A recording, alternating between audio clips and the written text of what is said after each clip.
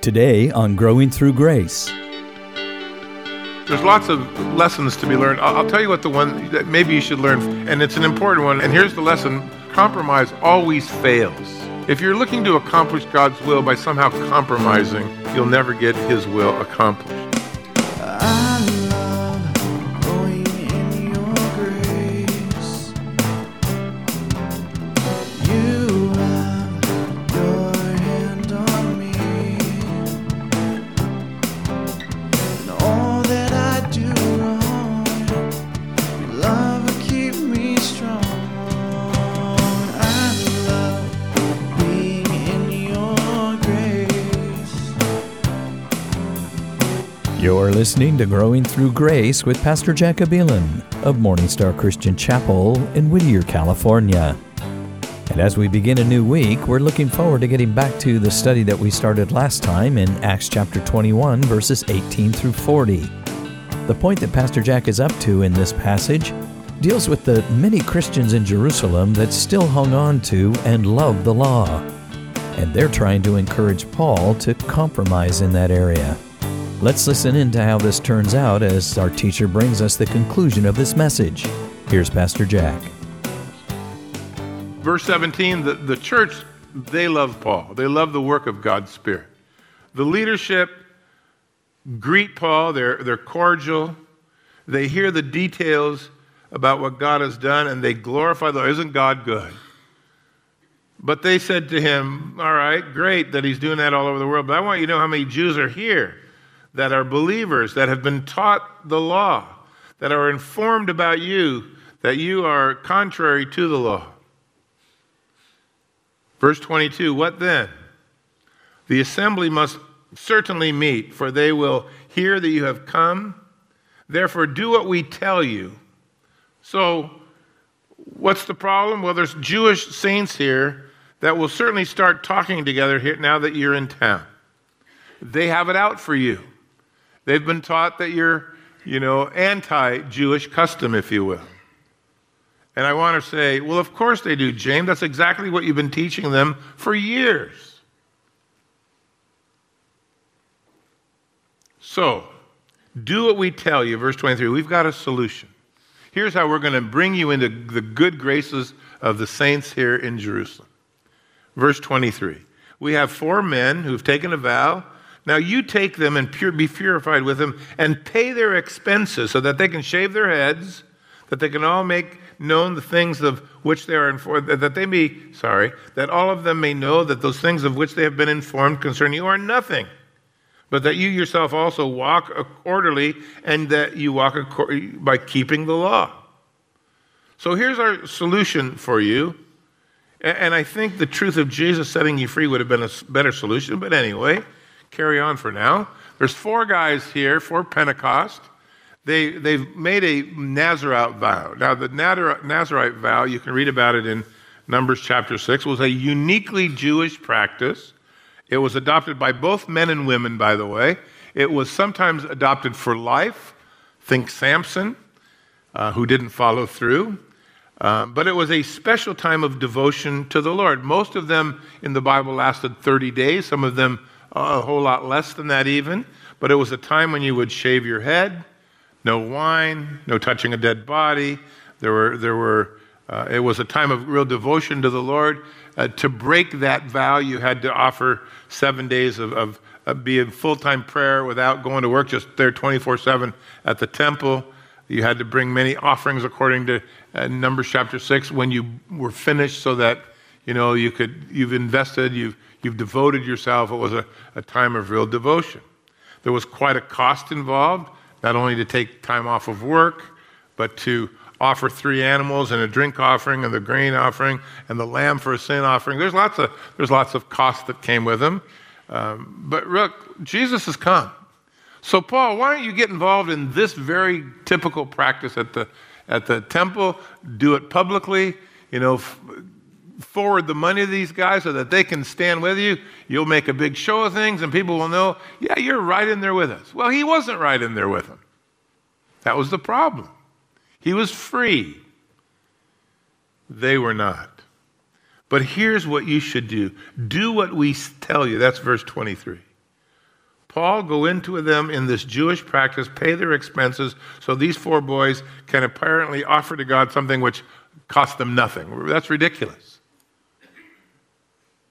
In so doing, the community of believers here and unbelievers alike will know that what they've heard about you is not true, that you are a good Jewish boy at heart. You may be a Christian, but the law is important to you. Let me say this to you. What they are asking Paul to do is objectively cowardly and wrong. It was compromised for the sake of establishing a position regarding the old religious customs. It was deceptive because Paul didn't believe that, didn't teach that, didn't practice that. Oh, he's made one of these vows himself on his second journey in Corinth. For him, it was a personal matter of devotion to God. It had value because his spiritual life was in order. He didn't depend upon the ritual. He used it as a form of worship. But that's not what they're asking him to do here. They're asking him to establish that law is more important than grace. That he should not have done. But here's the lesson, to never compromise principle to support policy. It doesn't work. The moment you do, your position is weakened, and so is your influence. And certainly one of Satan's greatest tools is to seek to have us compromise our stand, for example, of faith in God alone. Remember Pharaoh saying to Moses, when Moses said, "Let us go to the desert and worship." And he said, "Okay, you can go, just leave your kids." And then he said, "Well, no, we're going to take our kids." And then Pharaoh said, "All right, well, don't go too far." And so it went. We know we are to walk with Jesus, but sometimes we hear saints will say, well, we don't want to be fanatics. We don't want to go overboard living this godly life. And I've never met anyone that's gone overboard living a godly life. I've known people that have gone underboard, way under, trying. So let's talk about evangelism. Paul's in a position where he wants to reach these people. How much compromise would you allow in your life before you defeat the very purpose of your heart in trying to reach people with the truth? You have a gospel, but now it is hidden, tainted, twisted, or deflected by the behavior that you choose. Obey their religious practices or share in their liberties.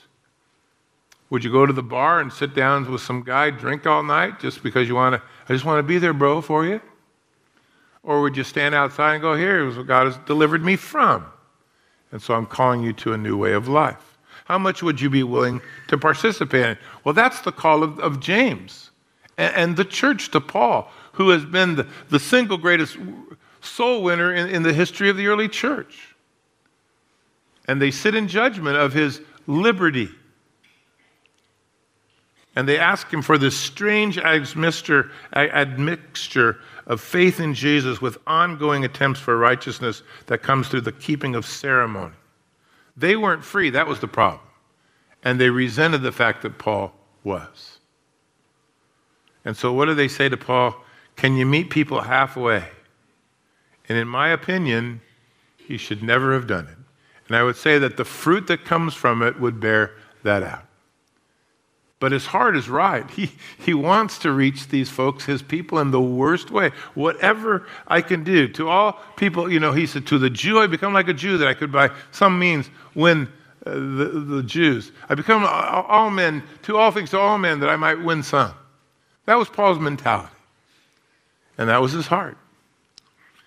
In verse 25 we read, "Now concerning the Gentiles who believe, we have written and decided that they should observe no such thing except they should keep themselves from the things that have been offered to idols and from blood, from things strangled and from sexual immorality," which is nothing more than a quotation from Acts 15, where the decision had been made amongst everyone that the Gentiles didn't need to become Jews before they could become saints or Christians or believers.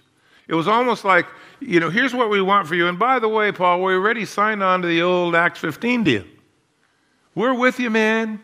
We're just talking about the Jews here, not the Gentiles. We just want them to feel comfortable with you and where you've come from. This is a Jewish thing. And we read in verse 26, then Paul took these men, and the next day, having been purified with them, he entered the temple to announce the expiration of the days of purification, at which time an offering should be made for each one of them. And for 7 days, when they were ended, the Jews from Asia, from Ephesus, we would find out, seeing him in the temple, stirred up the whole crowd, and they tried to lay hands on Paul. Now, I guess verse 25 made the pill easier to swallow, but in verse 26, we see that Paul, in his love for his people, agrees to take a position of compromise. He agrees with James, all right, man, if that's what it's going to take.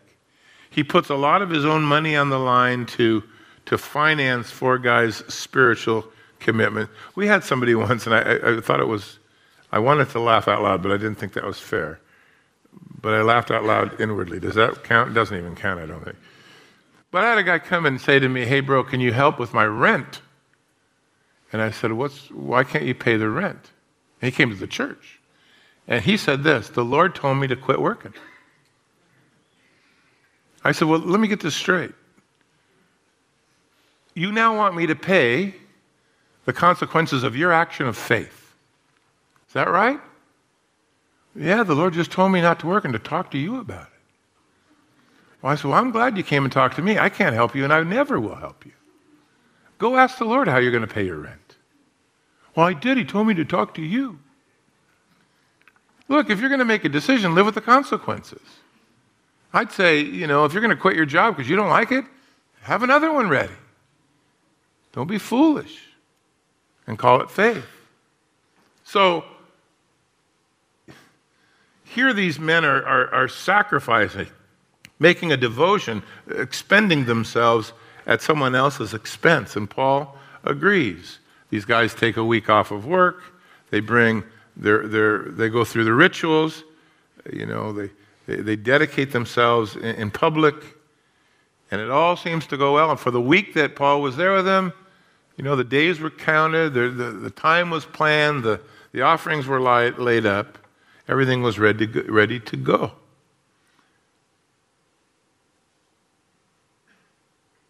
But I think this was Paul's greatest blunder. I don't think I admire anyone but Jesus in the Bible, except for Jesus, Paul probably more than anyone else. Joseph comes close, Daniel, people I never can be like. There's a bunch of guys in there who I'm exactly like. That's not one of them.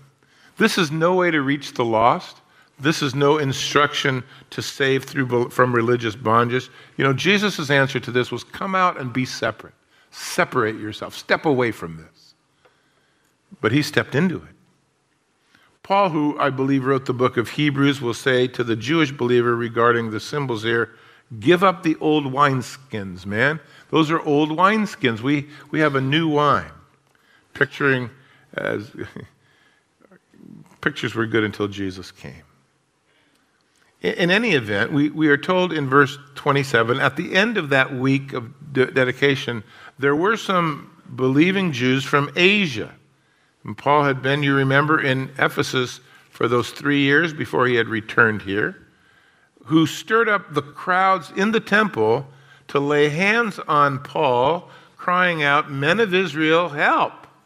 This is the man who teaches all men everywhere against the people, against the law, against this place. Furthermore, he's brought Gentiles into the temple. He's defiled this holy place, for they had previously seen Trophimus, an Ephesian, with him in the city when they supposed that Paul had brought him into the temple. All they had seen him with was in the city.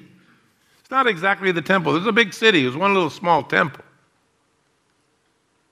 At the end of the 7 days, some real legalists in town for Passover, for Pentecost, turn on Paul. And these were folks who were from Ephesus. Paul had been there for 3 years. The church was huge and influential, and they hated Paul's freedom. And they thought that they would never find a greater support among the zealous than here in Jerusalem. They certainly couldn't find that support in Ephesus. So one grave exaggeration and one outright presumptive lie is all of it took to set off a whole a whole temple full of Pentecost, celebratories, those guys at the party.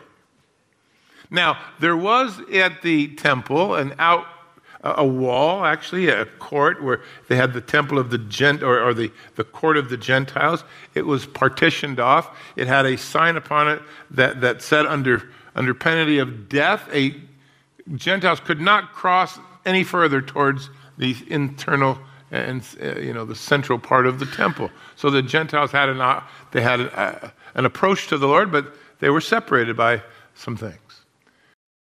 Paul used that very word when he wrote to the Ephesians, and he said in chapter 2, I think,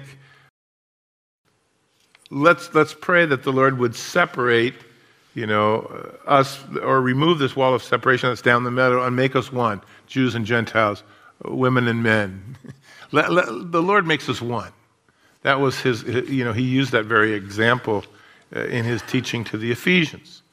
But needless to say, here's how verse 29 rumors get started.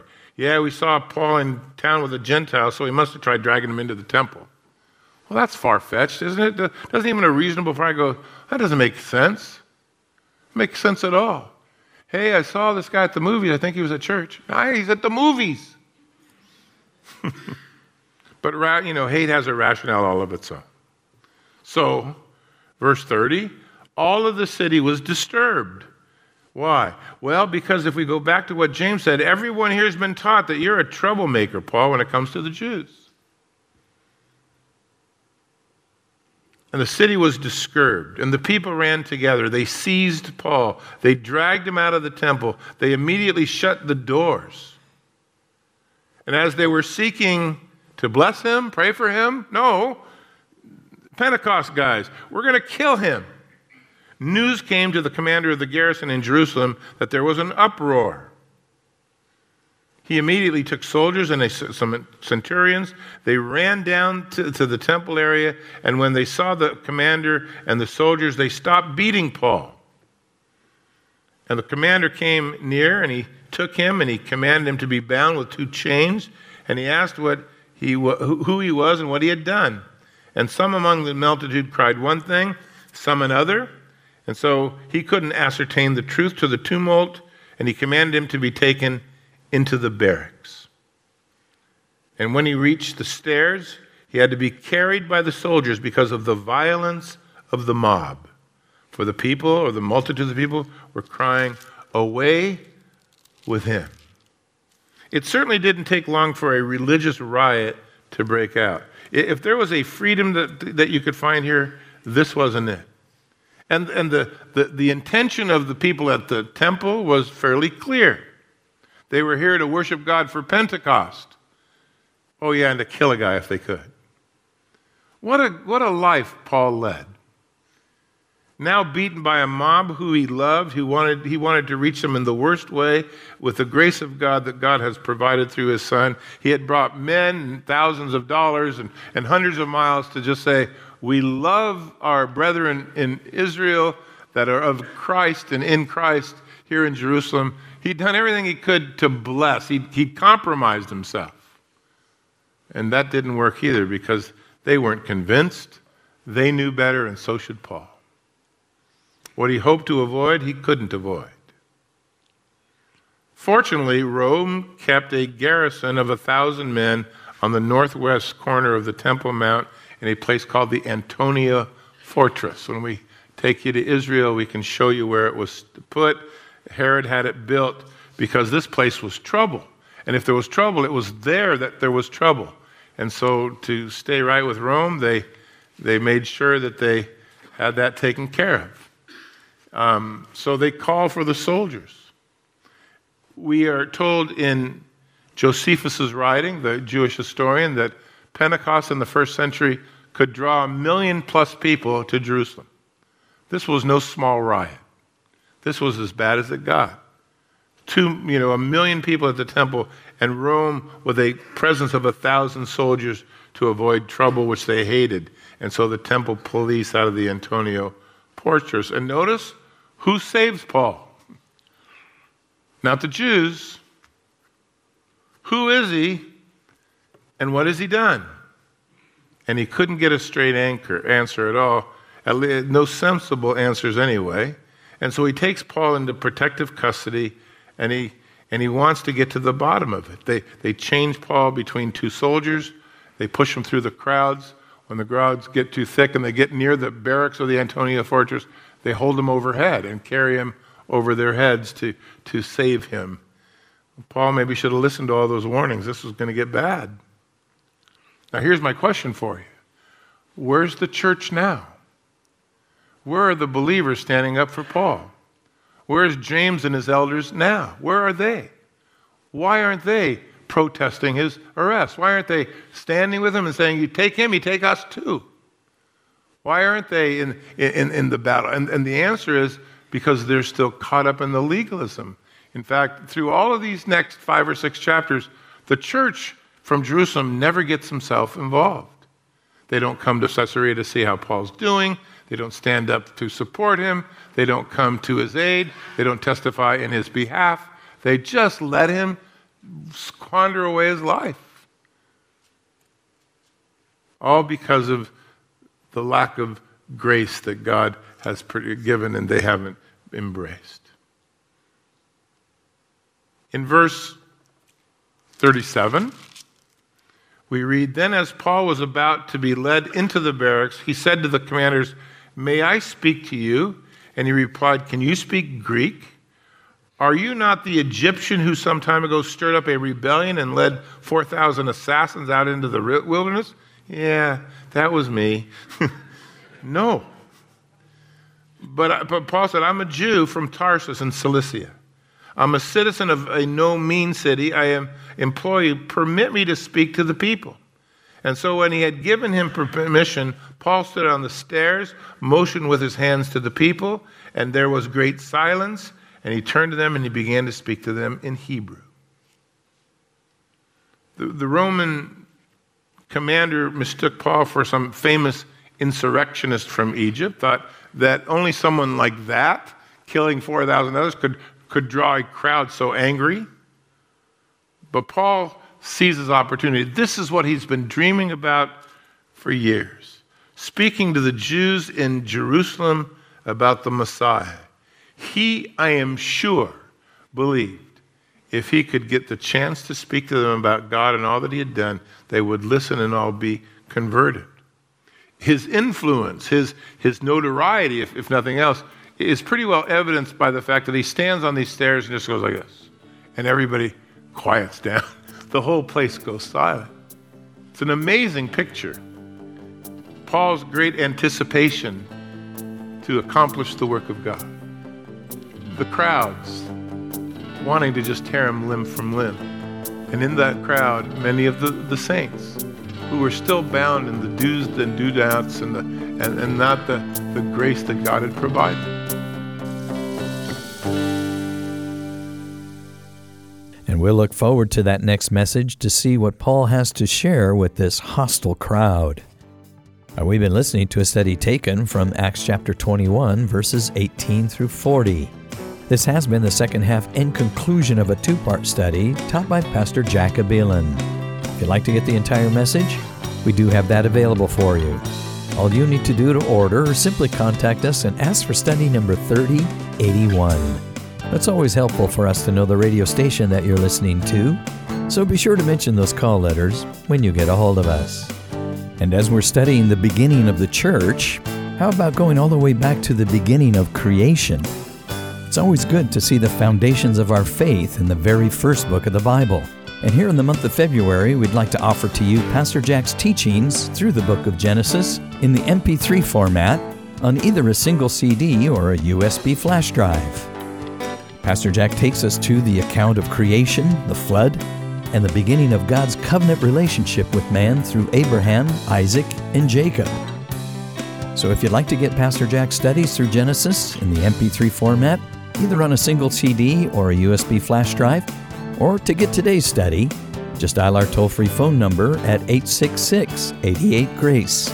That's 866-884-7223. Again, that's 866-884-7223. You can also order by mail.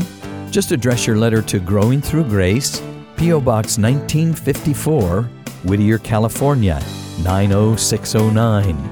And as always, we have this resource and all of our others available online at growingthroughgrace.com. That's growingthroughgrace.com. That's going to wrap up our time together today.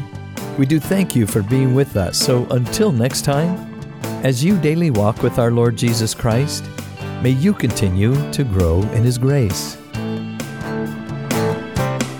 Growing Through Grace is a listener-supported ministry brought to you by Morning Star Christian Chapel in Whittier, California, the Calvary Chapel Outreach.